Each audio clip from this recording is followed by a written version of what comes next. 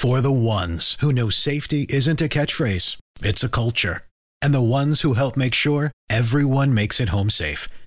For the safety-minded who watch everyone's backs, Grainger offers supplies and solutions for every industry, as well as safety assessments and training to keep your facilities safe and your people safer. Call, click Grainger.com, or just stop by. Grainger, for the ones who get it done. This is a News.com news flash. Melania Trump largely stays out of the limelight surrounding husband Donald Trump, but turns out the former president wanted her to steal some attention. News.com has learned about a claim from Australian business tycoon Anthony Pratt that Trump once asked his wife to take a walk around the pool in a bikini. Pratt claimed that Trump made the request at a dinner at Mar-a-Lago in Florida, so all the other guys could get a look at what they were missing.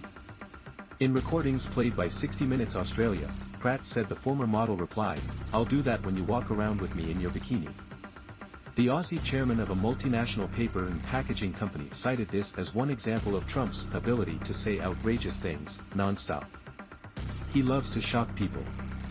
Pratt revealed this moment in an interview with federal prosecutors.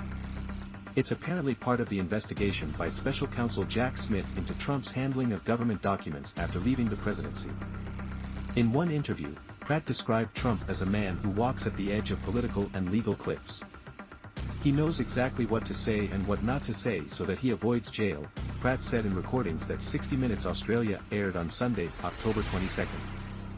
He said Trump gets so close to boundaries that it looks to everyone when he's breaking the law. For example, Trump might not ask someone to commit murder. But according to Pratt, Trump might say, he'll send someone, to tell someone, to kill someone. Pratt, who was once a Trump donor, joined Mar-a-Lago in 2017, paying a $200,000 membership fee, according to the news magazine show. The New York Times reported that Pratt said the two men also discussed Australia purchasing U.S. submarines.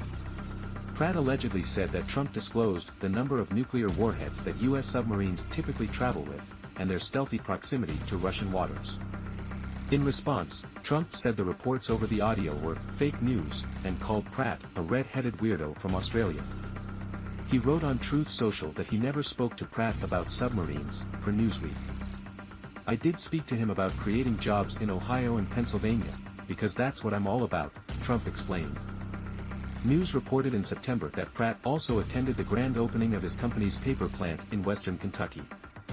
It was attended by leading Democrats, including U.S. Ambassador to Australia Caroline Kennedy. Trump accused Smith and the Justice Department of leaking the Pratt recordings to the New York Times.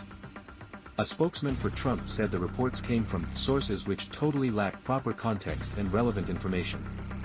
The Australian broadcast said it aired the recordings in conjunction with the Sydney Morning Herald. Trump's former national security advisor John Bolton told the broadcast that Trump is an aberration that we hope never comes again.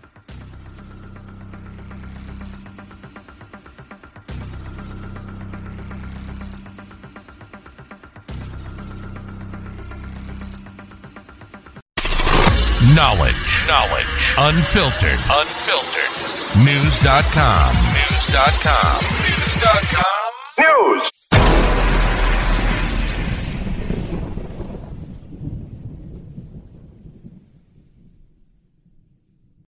This is the story of the one.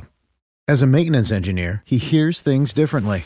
To the untrained ear, everything on his shop floor might sound fine, but he can hear gears grinding or a belt slipping. So he steps in to fix the problem at hand before it gets out of hand. And he knows Grainger's got the right product he needs to get the job done, which is music to his ears. Call, click Grainger.com, or just stop by. Grainger, for the ones who get it done.